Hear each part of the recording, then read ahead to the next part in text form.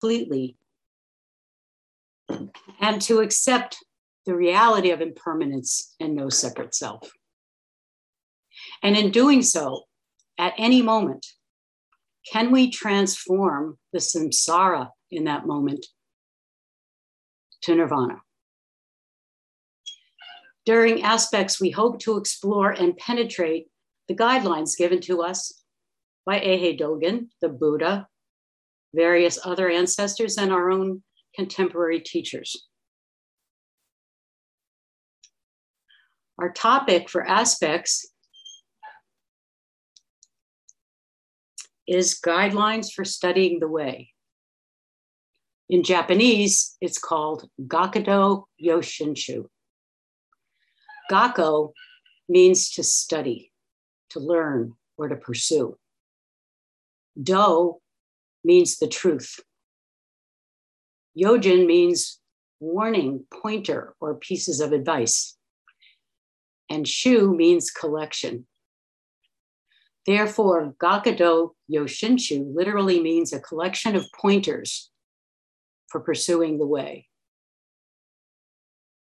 So all of us during the next 6 weeks will be sharing in separate pointers, separate tips, separate bits of wisdom to help us in study the way and to awaken. So I wanted to give a little bit of history to put this in context.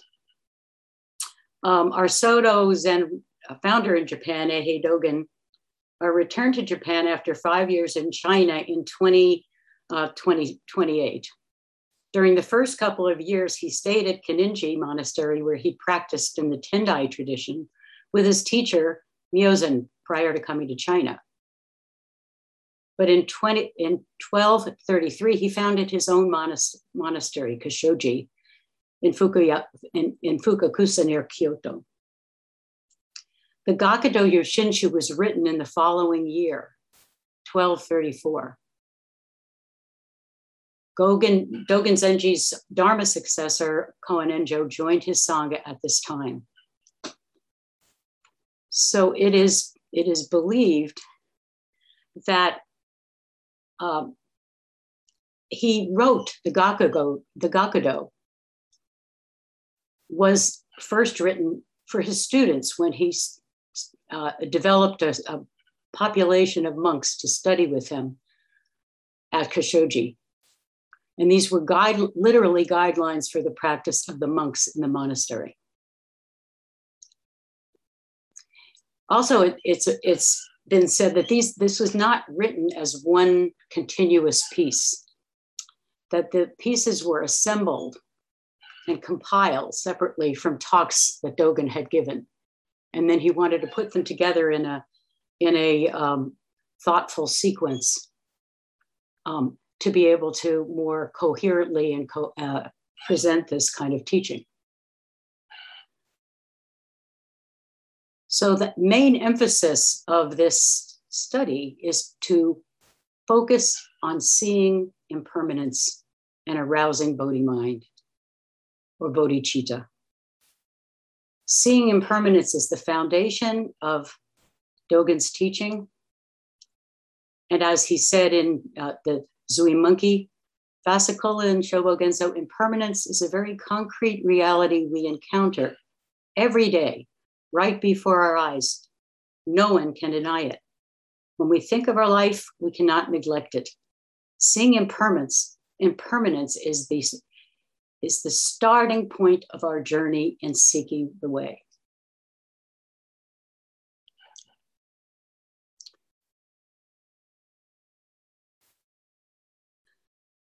Shohaku Okumura says, because truly recognizing that it's essential to realizing impermanence is the recognition of no self or letting go of clinging to our ego or small self.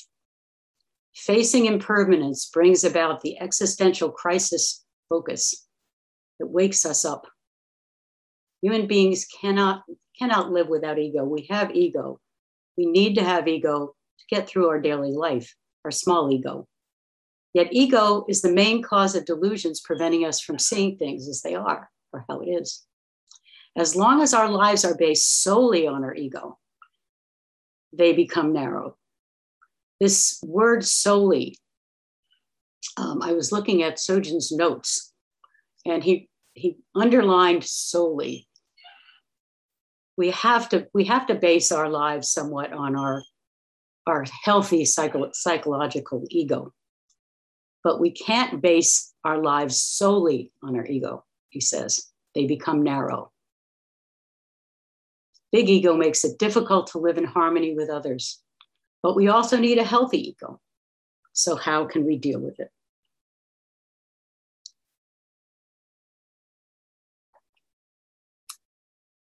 So I'm going to go through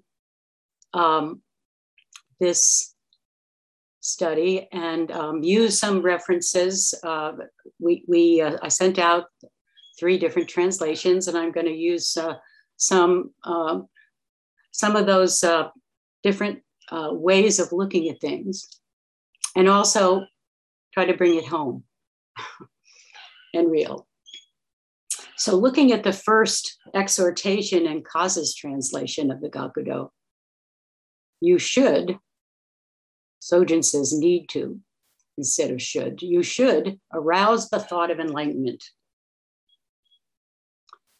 Sojin notes that there are many names for this, but they all point to one and the same mind. So sometimes this is called the mind of enlightenment. Sometimes this is called Bodhi Shin, or awakened heart mind. Sometimes it's called Doshin, truth heart mind, or way mind. Some people refer to it as Bodhi Shin, aspiration for Buddhahood or awakening. Bodhicitta, one of our favorites, awakening mind or awakened mind. And Sojin Roshi just called this way-seeking mind. They all point to the same thing. So way-seeking mind, thought of enlightenment, aspiration to awaken.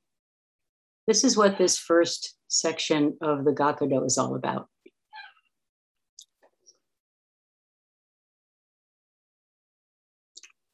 The second line offers some different translations of the teaching of Nagarjuna, our 14th century ancestor, not 14th ancestor, from the 2nd and 3rd century, from his fundamental work on the Middle Way, which is the basis for our Mahayana school, or provides much of the basis. So there are various ways that he talks about this. Nagarjuna says, the mind that fully sees into the uncertain world of birth and death is called the mind of enlightenment. Okumura says, arousing Bodhi mind, the mind that solely, there's that phrase again, solely sees the impermanent of this world. The constant appearance and disappearance is called Bodhi mind. Nishijima, a more contemporary translator, says, establish the will to the truth, a mind that reflects only upon the inconstancy of the secular world as it appears and disappears. This may also be called the will to truth. So all of these are stressing for us moment to moment. Every moment, teaching is there. Every moment. Whether it's transiency in our minds, transiency around us, transiency in our bodies. It's not something we should have to work to do. All we have to do is be there, be fully present.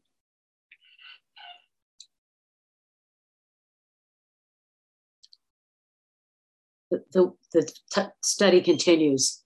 Thus, if we maintain this mind, again, Sojin underlines the word maintain. If we maintain this mind, the mind that solely sees impermanence, this mind can become the thought of enlightenment. And when you understand discontinuity, which could also be called impermanence or transiency. The notion of self does not come into being. Ideas of fame and name and fame do not arise.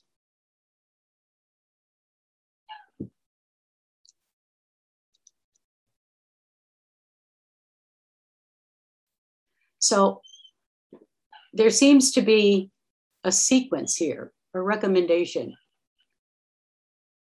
The sequence is be focusing the mind on seeing impermanence, then maintaining the mind, focusing the mind solely on the big mind that sees the ultimate reality of impermanence and dependent co-arising. And remind ourselves, have some post-it on your computer screen. Wake up right now, pay attention. That's mine, I need that a lot. Pay attention, pay attention. And we can't just do this, and this teaching says, this is not a passive thing, right? This is not some unfeeling, tedious experience. We're urged to not waste time, to have some urgency. We're missing it. We're missing our opportunity to be free. We're missing opportunities to be awake if we're not there and we're not paying attention. That we should do it with a sense of urgency, like our hair is on fire. There's one line that says, practice with the zeal of the Buddha of old, standing on tiptoe for 7 days. I guess that's a little harder than sitting under the Bodhi tree for a week. I don't know how many Buddhas of old did that, but in mythology, a Buddha did that. I'm going to stay here till I wake up. I don't care. I'm going to go to sesshin and I'm going to do the whole sesshin. Maybe I'm going to do 7 days of sesshin. Maybe I'm going to do a monastery. I'm going to do it and do it and do it till I wake up. So that kind of sense of purpose and commitment. The other tip, these pointers, right? Pointers to awakening. That's what this is all about. We're cautioned, Dogen cautions us that we should not be distracted by beautiful birds, music, beautiful faces, sexual desire. It sounds like Mara. We should not allow Mara to come as she did when Buddha was sitting and tempt us with fame and gain and distracted by sensory experiences. He says, just let the sensory experience aroused by those phenomena wash over us without falling into desire or attachment. So we can happily listen. We're invited to happily listen, to happily feel, to happily taste, but not get hooked on it. Early in the sesshin, ice cream really was great. I found that every night after a day of just what's going to happen today, this impermanence, I can't deal with this impermanence. There was a permanence of ice cream. In the evening, I'd sit down and I'd savor a Haagen-Dazs coffee ice cream bar with chocolate. Doesn't that sound great? And I actually did get attached to it. and I noticed that and I thought, okay, it's okay to have an ice cream bar, but not okay to have an ice cream bar. So then I thought, well, okay, I can see with that. And once I had that thought, I still had ice cream bars, but not always. And I wasn't looking forward to them all evening so I could get through the evening. So we can have these sensations. We can listen to music. We can taste something. We can have a pleasant experience. But don't get pulled away from paying attention. Don't let it distract you, because it's really important for us, even in times of stress and strain, to be present.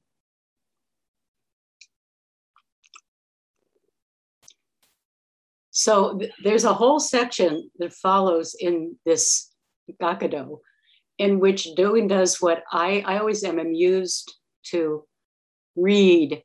He always has to cast aspersions on other ways that people practice. And he has to outline them. Here he has to outline them. We're not to follow these others. And he says, Buddhist students of old and old schools of Buddhism fall short on these instructions to wake up and pay attention to impermanence and fall into the pit of fame and profit. Wouldn't want to be falling into the pit of fame and profit. And he opines, how sad, what a pity, how regrettable. Those guys just don't get it. That's my thing. That's my part. Those guys just don't get it. And then he goes on about the guys who don't get it, which is interesting. So he says some of these people who study the scriptures say the thought of enlightenment is the mind of the supreme perfect enlightenment, ultimate awakening. And just by aspiring to something called the supreme, they want to get to the supreme ultimate. He says, do not be concerned with the cultivation of fame and profit.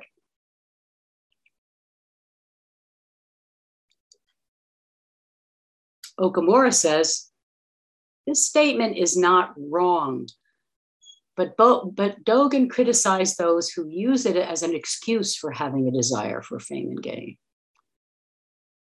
In the Okumura translation, he says, we hear of those who had heard of the teaching, seen a little of the sutra. Most have fallen into the pit of fame and profit and have lost the life of the Buddha way forever.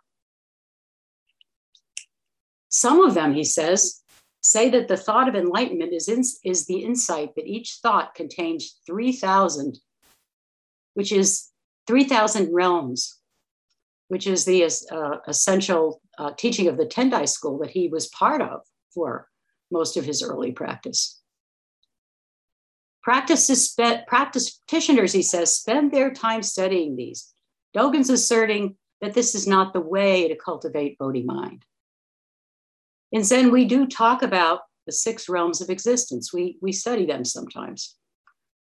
The 3 lower realms, hell, hungry ghosts, and animals, and the 3 upper realms of human, heavenly realm, where the devas reside, and the Ashura realm, where the demigods arise. But the way we practice with them in Zen, in our Zen practice, is that these are kind of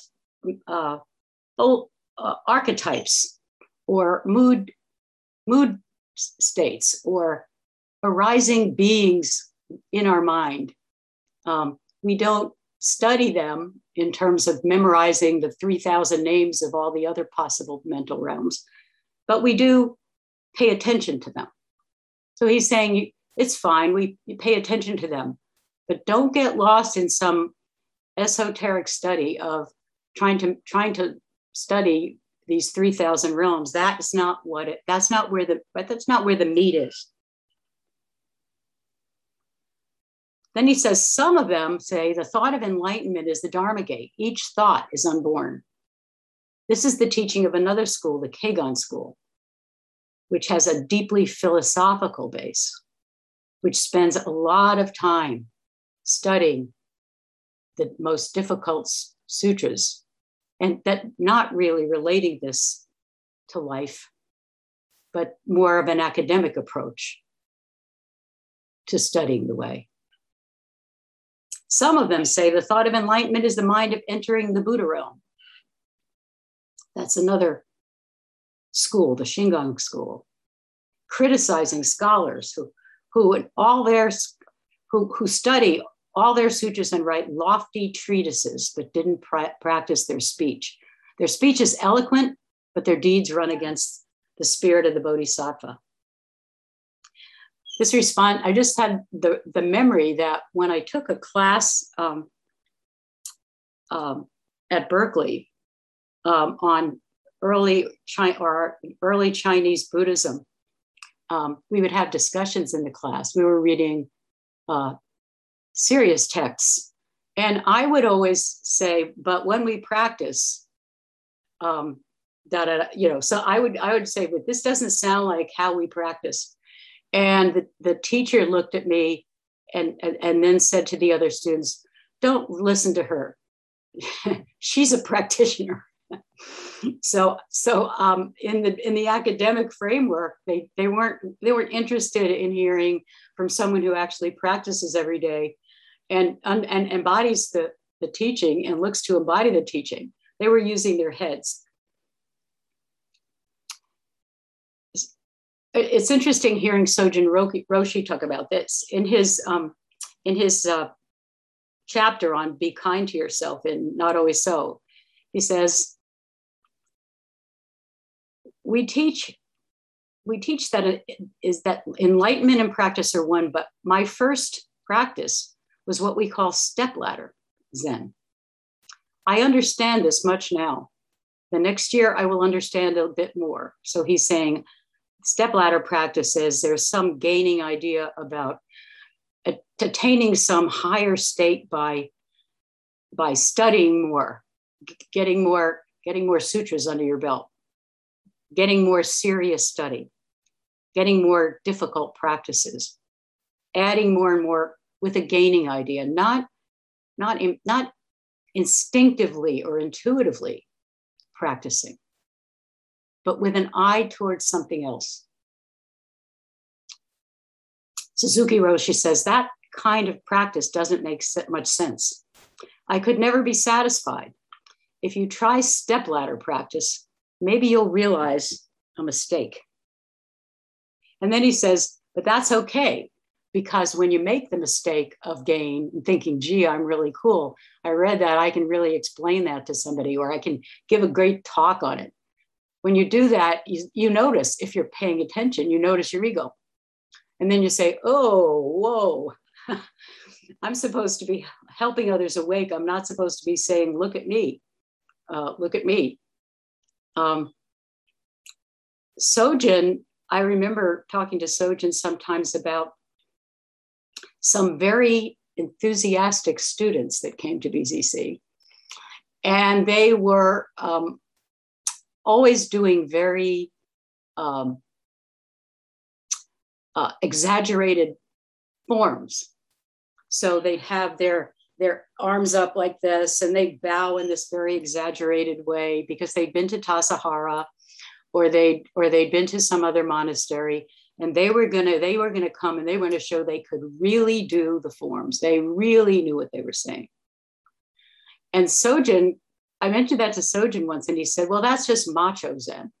He said, a lot of guys, young people who go to Tassajara get all excited about being a monk and want to be and look at the Japanese model, and they kind of adopt the Japanese model. And then they want to show that they've adopted it. So instead of wanting to show the forms, for example, like we do in the temple, when we're eating and we're sitting next to somebody who maybe is new and they don't know the forms, right? You don't want to show them how great you do the forms. You want to do it with them slowly. Pay attention to what they can do. Pay attention to what they're doing, and trying to gently make them feel comfortable while they set out their bowl and their setsu, and how they learn how to hold their bowls and eat. Or if you do zazen instruction, you don't demonstrate in a very overt show-offy way. You just do it very carefully. In fact, just again, gently making sure you tell people, some people can do it this way, some people can't do it that way. Here's another way. We want you to be able to wake up with us. We want you to be able to feel comfortable. We want to be able to give you the compassion and notice you, but we don't want to be showing off. We don't want to be wanting to gain some kind of special status in their minds and showing the new people how cool we are. I remember talking to, having a conversation when I used to facilitate the 20s, 30s group, and we were talking about no gain and no fame, and humility. And one young woman confessed that, she just thought practice was so cool. And she wanted to impress her friends. And that she was always telling her friends about what she'd done at the Zen Center. And she said, I guess that's not right. maybe that's not, maybe, oh, I see, So there's a temptation, especially for us to get very excited. And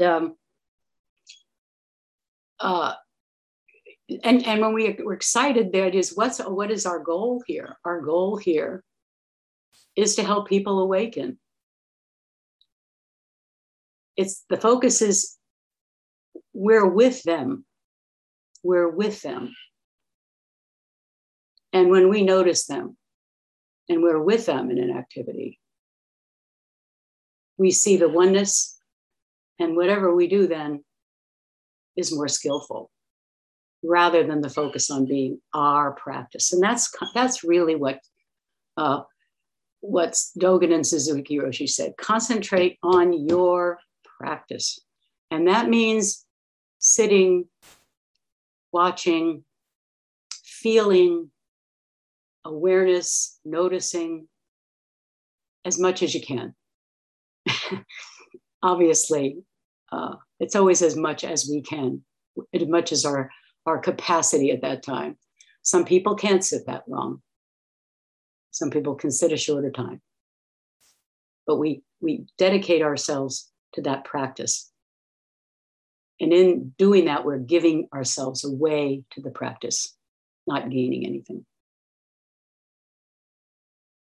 So after this section of criticizing everybody, Dogen goes back and reiterates the core message. The enlightened mind is the mind that sees into impermanence and is not confused by all these ideas and academic musings by confused people. All this is fine to do to broaden your knowledge, but do it only after arousing the thought of enlightenment.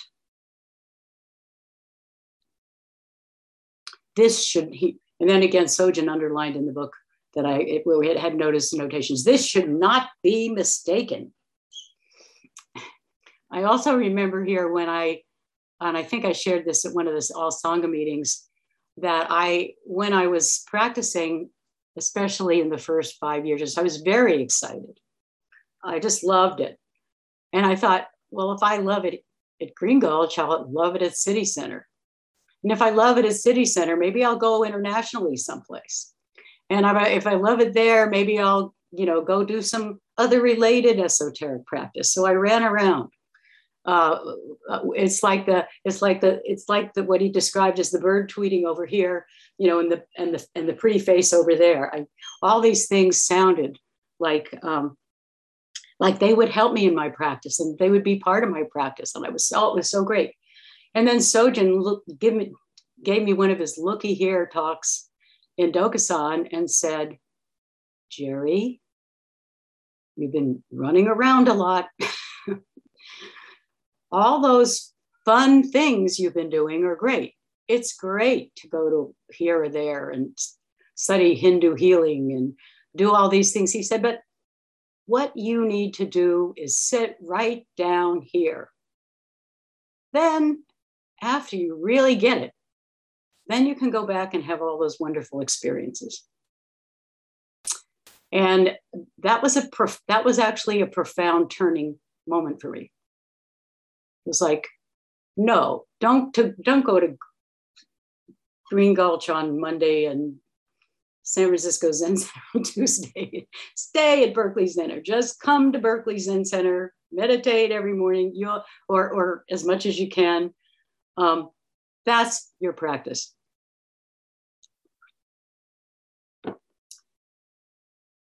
So then Dogen addresses that issue. Why are we practicing? Why? We ask ourselves, each one of us asks ourselves, why? Why? Just why? Dogen tells us, try to reflect on the mind concerned only with your own gain. Does this one thought blend with the nature and attributes of the 3,000 realms? Does this one thought realize the Dharma gate of being unborn? There is only the deluded thought of greed for fame and love and gain. There is nothing which could be taken as the thought of enlightenment. So he urges us to just forget yourself for now and practice inwardly. It reminds me of the Jewel Mirror Samadhi. Practice like a fool, like an idiot. Practice inwardly like a fool, like an idiot. So when the notion of self arises, sit quietly and contemplate it. Can you find any evidence of a fixed self in your body? Psychological processes or psychological processes? Is there some evidence of a fixed self in your breath or your mind?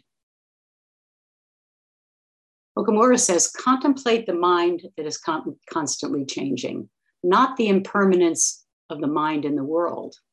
Of course, this includes the mind itself, but the mind which sees the impermanence of all phenomena is what we're looking for.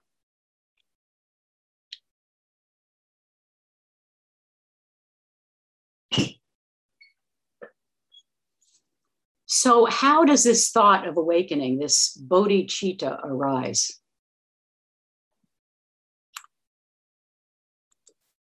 I always like to go back to Shantideva, an 8th century Indian Buddhist monk,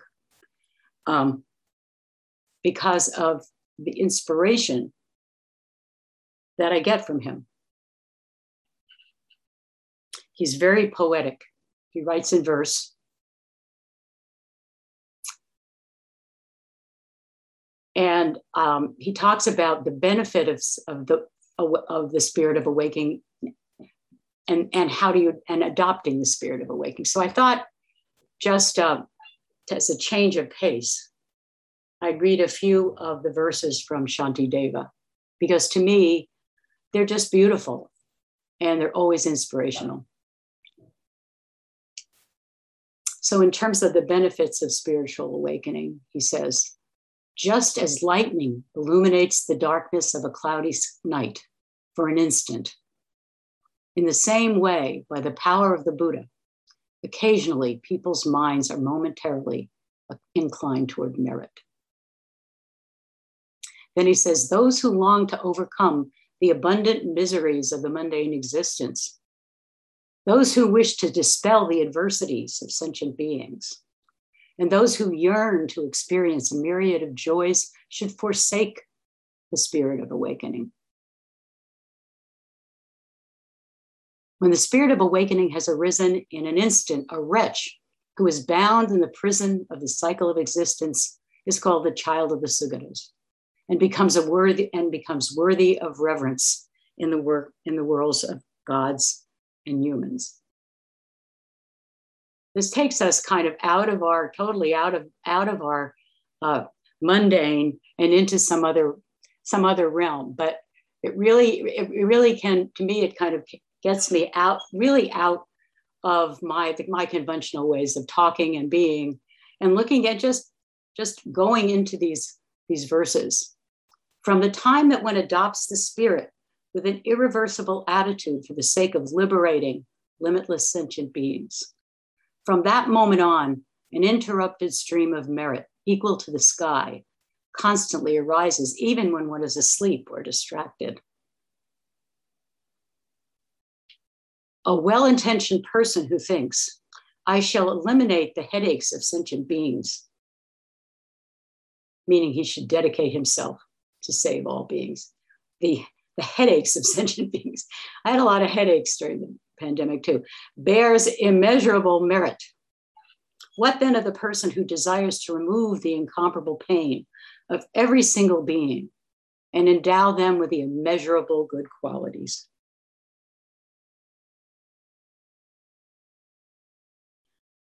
Those are the benefits of bodhicitta.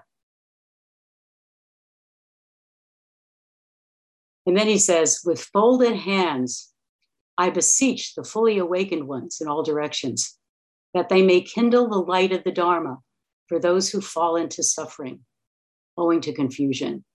May the virtue that I've acquired by doing all this relieve every suffering of sentient beings. May I be the medicine and the physician for the sick. May I be the nurse until their illness never occurs. With showers of food and drink, may I overcome the afflictions of hunger and thirst. May I become the food and drink during times of famine. Surrendering everything is nirvana, and my mind seeks nirvana. If I must surrender everything, it is better that I give it to sentient beings. So this is the kind of aspiration that we seek.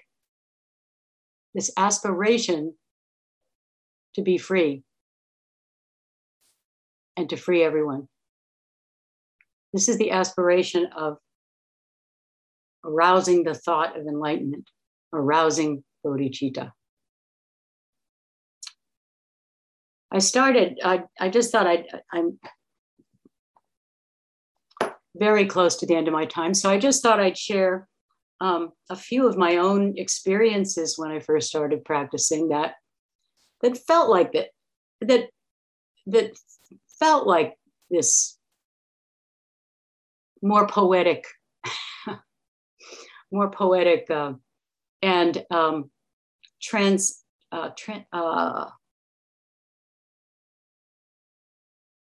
just inspirational, be outside of self. I remember when I first walked into Green Gulch, the temple in Green Gulch, at a time in my life was when I was going through a lot of transition and great pain. And I was immediately taken by the feel of the Zendo, by the presence of all of these people sitting quietly.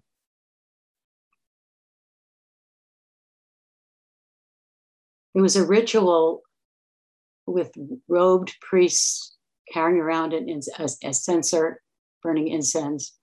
There was chanting. There was a beautiful altar with the four elements: fire, earth, water, and air. Everyone was bowing together. I felt taken into this big mind state of the universal. The ritual transformed my day from, gee, I'm going to see how cool Green Gulch is, to wow.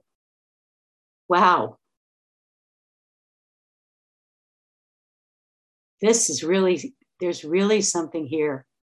When I'm here, I'm joining this line of ancestors. I'm joining in this ritual being done, having been done, being done, will be done forever. It was very powerful. So it was the hook. Because of course, after that, it wasn't always like that. It was hard. It was hard doing sesshins and practice periods there. But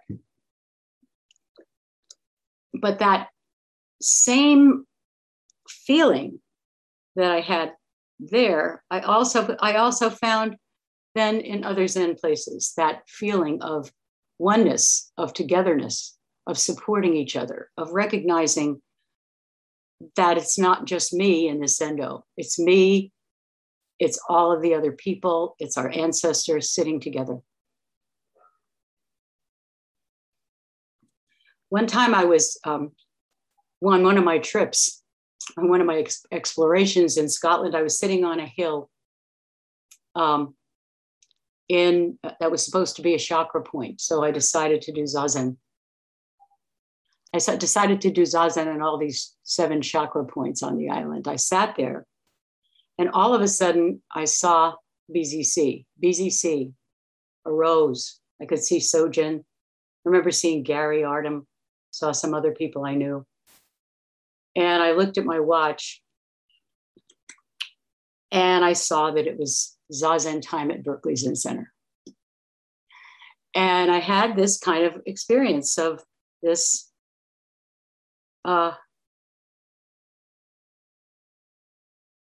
this again, joining the ancestors, joining our other people in this practice, and that this Zazen practice was extremely powerful and was something that I really needed to focus on.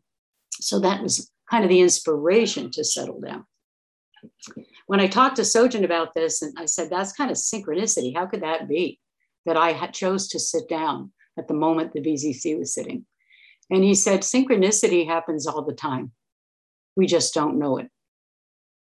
It was no accident that you sat at that time. So those are just those kind of high experiences that we sometimes have, that people talk about when they're out in the woods, where they feel one with their environment. They're kind of the thing that when we experience them, they give us an extra boost, but they aren't this practice, right? And so what I had to learn was those were not attached to the great experiences I had. Not attached to them. I had them fine. It was great while it lasted. Just like the ice cream. It was great while it lasted, but I had to get down to the hard work of practice, to the aches, to the mind states, to experience physical, mental, whatever arose, and stay with it. So I could renew and remember that I'm there. I'm sitting there with my Sangha, and I'm sitting there with all beings, with all our ancestors at any time. And there's always that inspiration leading, that bodhicitta, that desire to awaken with those beings. So, parting words from Suzuki Roshi.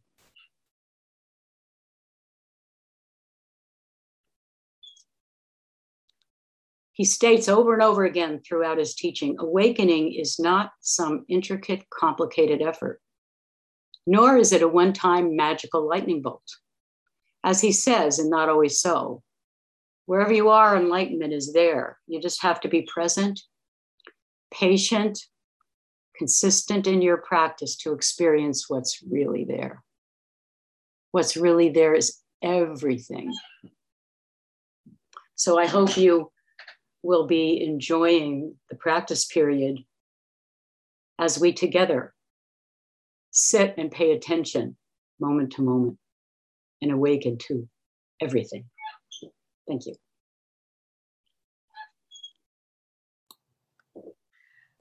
Okay, we now have some time for some Q&A. Please raise your digital hand in the reactions box or send a message to me in the chat box. We'll wait a few moments for people to gather their questions or comments.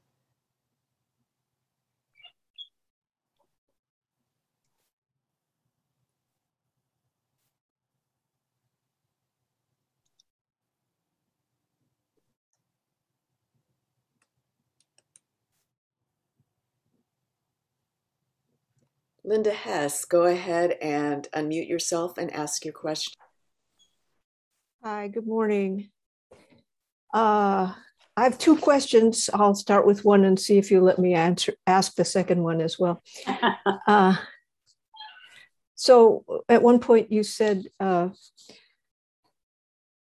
is there evidence of a permanent self or a lasting self in this kind of practice? And so I was just wondering if I have repetitive thoughts, and I noticed the repetitive thoughts and repetitive behaviors throughout decades of my life. Is that evidence of a lasting self? No. Because they're not there all the time, right? They come and go. They're evidence of some conditioning They're evidence of circumstances, and probably they arise again when your experiences are triggered. And then you fall into those states. We all have that repetitive thing. It feels like it's us, right? Here I go again. Here I go again into my afflictive mental states. But they go away. And yeah. So actually, they aren't permanent. Okay, thank you for clearing that up for me. Really, I mean, in a way, I knew. I really am glad if I did that. Well, I asked the question because of along with the repetitive thoughts and behaviors, is the kind of unspoken conviction that this is me, this is me, this is me. Yeah. So that's why I brought the question for you. You're going to let me ask my second question? Sure. Yeah. So you said that that the joy of eating the ice cream didn't last, and you had to do the hard work of practice. So that raised the question in my mind that have you ever found yourself doing the hard work of eating ice cream? Now, actually, that's a real question. Maybe it sounds a little mischievous, but it's fun. It's fun. Yeah.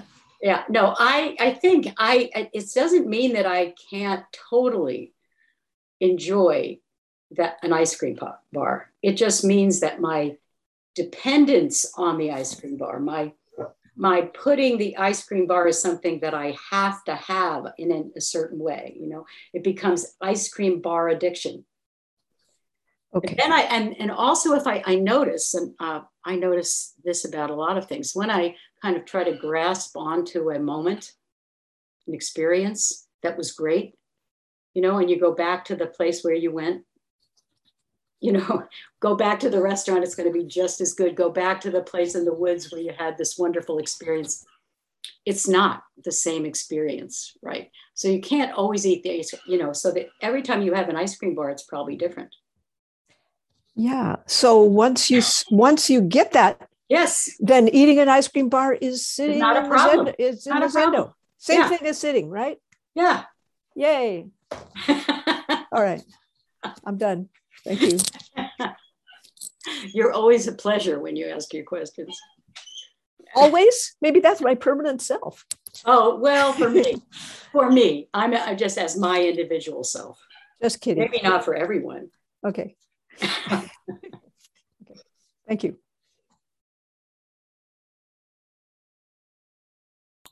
Heather Sarantis, would you like to unmute yourself and ask a question? Yes. Good morning, Jerry. I wonder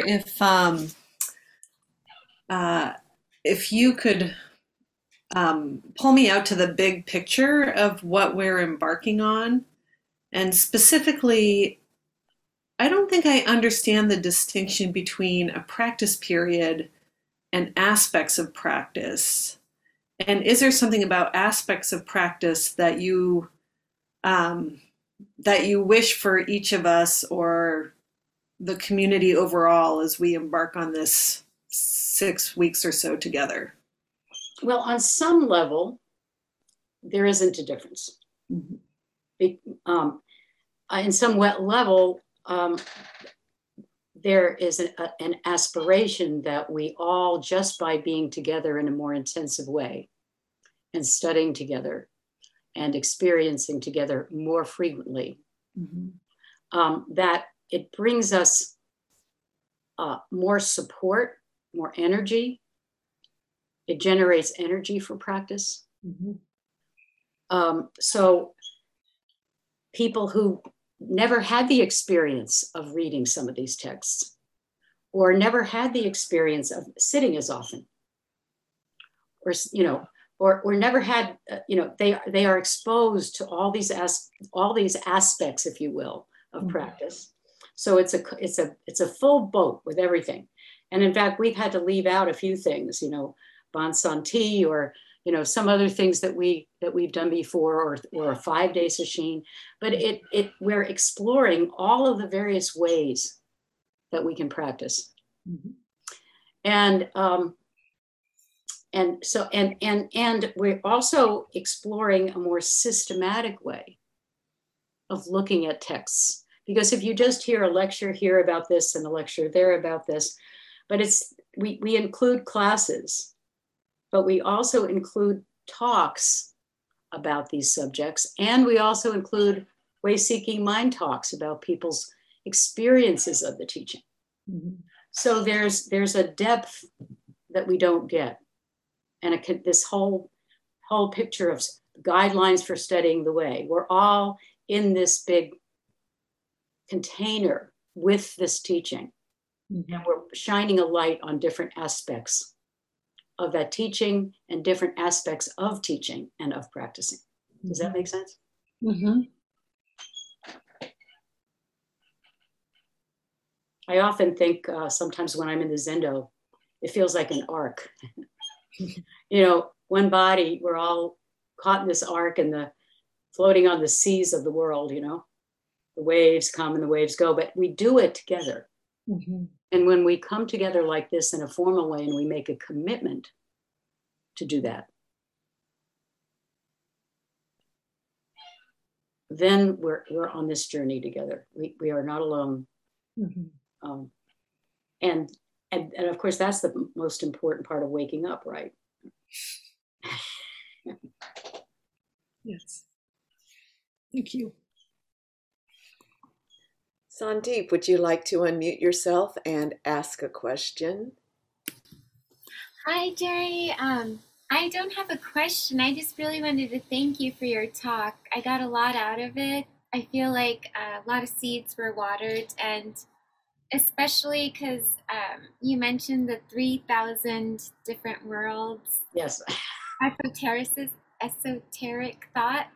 I definitely resonated with that. I tend to spiral there, and now I'm learning to kind of hold my energy and my light. And I appreciate our connection. Thank you. Someone in the Zendo has a question. Would you please unmute yourself? Hi, Jerry. Hi, Genpo. I had a question, which was, what happens in the moment when aspiration turns into grasping? We lose ourselves. Then we lose ourselves momentarily. Mm. So we have to come back. It's just a reminder. We notice it. I mean, when it happens, we notice that the point of this study is to be aware when that happens. Be aware of your mind state and look at it. Thank you. Guillermo, would you like to unmute yourself and ask your question? Yes, thank you. In my practice, I often heard the word mind, and it's always present. It's like something that it doesn't change. It looks to me like a permanent thing. So can we get rid of the mind? The mind can disappear. It disappears at some point. No. It can transform. It can transform. We talk about transforming our consciousness. So we're not interested in not thinking. We're interested in non-thinking. That's one of the famous koans, right? We're not looking for a blank slate. We're looking for noticing the patterns in our mind, the way our mind works, that are causing suffering for ourselves and others. The kind of triggers that happen, the kind of storehouse consciousness triggers that exist, waiting for somebody to say something, waiting for something to happen, and then bursting out there in all their wonderful ways or in horrible ways.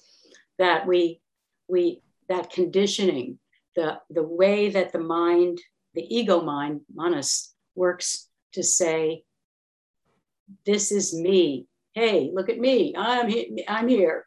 That manas gets transformed not to be the small me, the small ego.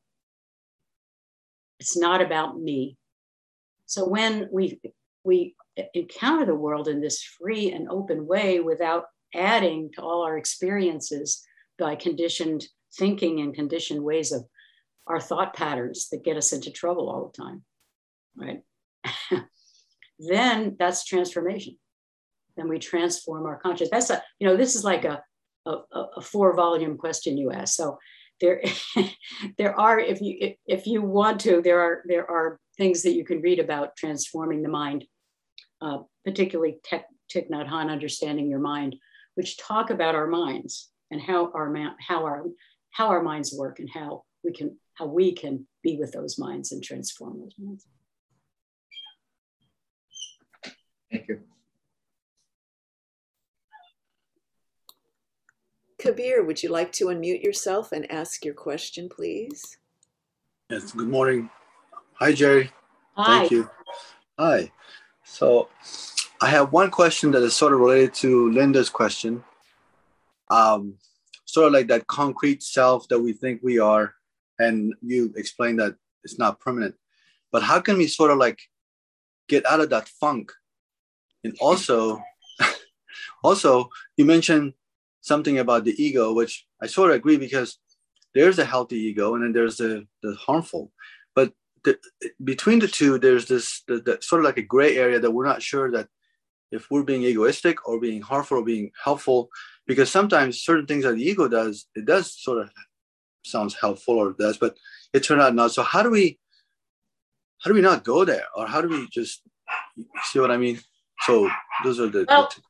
Well, I mean, it's really about, sometimes it's about noticing in your body what's going on.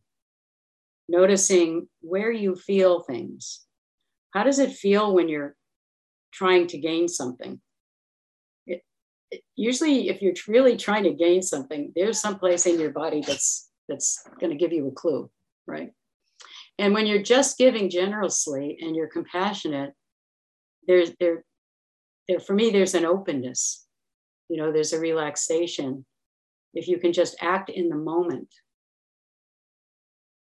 from some intuitive place that you start. And I remember asking Sojin one time, well, what about this? You're always talking about intuition. Does that mean that someday if I practice enough, I'll just know the right thing to do all the time? And he said, I was relieved that he said no. He said, you go at you look at what's going on, you feel what's going on, you assess the situation, you do the most skillful thing you can do at the time, and then you see what happens. So you, and then after a while you get to get a feeling in your body, it's really almost a body-mind experience of no separation. There's something called for. I need to respond. There's something, somebody expressing something to me. I want to respond with the intention of helping them wake up. So always looking at the intention. What is my intention here? And if you have an encounter and then later on you realize you didn't do so well, it's like, well, how did that go wrong? Was that me? Was that the other person? Was that both people? There's usually not sometimes there's a clear right and wrong, but mostly there's two people doing their best and who get into it. But so it's really that way. It's very intuitive. There's no, for me to say this is how or what, it's also for you to recognize, are there some ways you can remind yourself sometimes when you fall into an egocentric pattern, some trigger you can do to yourself to stop, That was my third question. How to, right? So I guess it comes down to intention and mindfulness, or just, Yeah. What I find is anytime that I'm away from the Sangha a little longer than I need to be, the old patterns start to come stronger. So I think we need the Sangha all the time, no matter what. So yeah. Thank you. Yeah. Appreciate it. Thank you. I'm going to just give you something that came to me in the chat. A big thank you to Jerry for her talk. Sitting this morning allowed me to get a bit outside of the continual self-criticism, worry, and notice that as a habit, which I mistakenly understand as me or myself, big suffering from that. Self-judging. Any time we judge ourselves in that critical way,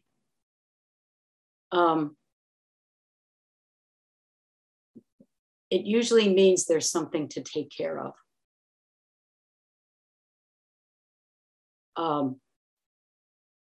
There's something I'm not paying attention to in my life, in my practice. I have to remind myself that I'm Buddha. I am Buddha. I can be with the mind of Buddha. I can be kind to myself. I think one of the most important things that we need to do, and we've been studying the Bodhisattva's 4 methods of guidance on Wednesday nights. And, every time we talk about giving, we talk about, and it came up in here, it came up in this text today. We have to give to ourselves. We have to take care of that person who's judging and the person who's being judged. We have to do what it takes for that. So sometimes that's a certain kind of practice that we need to do, but we need to be curious about it, not believe it. You're not, sometimes we're our worst critics. We not to believe what our mind is saying, but to look into it and to be curious and to find out, where did it come from? And to be with the question, where did that come from? And then to practice giving to ourselves and being patient. Patience, always. Because with a dedicated practice, you will wake up. Look what Shanti Davis said, all these wonderful things, if you just stop and be in the moment. So be kind to yourself. Take care of yourself. And I believe this will be the last question. Nathan Britton, if you would like to unmute yourself and ask your question.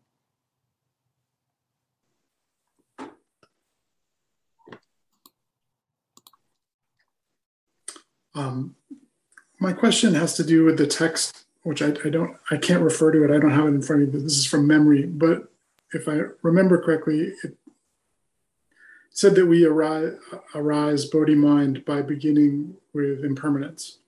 Mm-hmm. And I guess my question has to do with how we conceive of impermanence. I frequently will undertake thought experiments like thinking in geologic time, or imagining the cells and the oxygen that are making up my body and the way in which my body on a molecular level is constantly changing and transforming. But I don't think that that's necessarily the point. Those seem like intellectual exercises. And I'm asking, is there... What a pity, he said. What a pity. Is there a way that we might experience or invoke that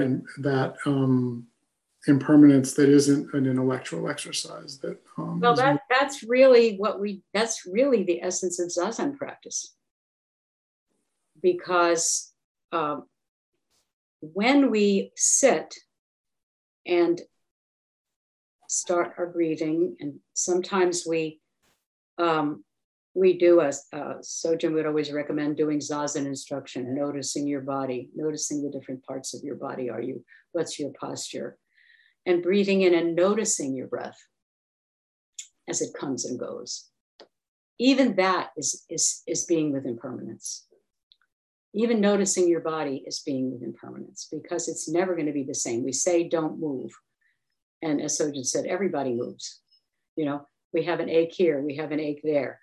Why did this feel comfortable yesterday and now it's horrible? Gee, I wonder if I should get up. You know, all these things we feel aware moment to moment. You know, if you start just being aware of what's going on, and not in your head, but in your small mind, but in a bigger field where everything's going on. I mean, sometimes it's really hard because we have a lot of construction going on in our neighborhood. So there's always trucks coming and going and hammering, starting and stopping. And, you know, and I can get upset about the hammering, right? And think, I'm going to call those people. Why did they start so early? And then I just, after a while, say, oh, hammering. Oh, hammering. Oh, trucks. Oh, light. Oh, dark. Oh, cold. Oh, hot. Oh, pain. Oh, comfort. That's noticing. That's noticing impermanence. You don't have to be anywhere special. You can do it anywhere. You can go sit and look at a body of water and you're studying impermanence. Just being with the ocean. Being with a young child. That's impermanence with a capital I. There's no way to not be in impermanence. It's recognizing that we are. Just lost my robe here. With my I'm Italian, I gesticulate. And I could judge myself for it, but it's just me.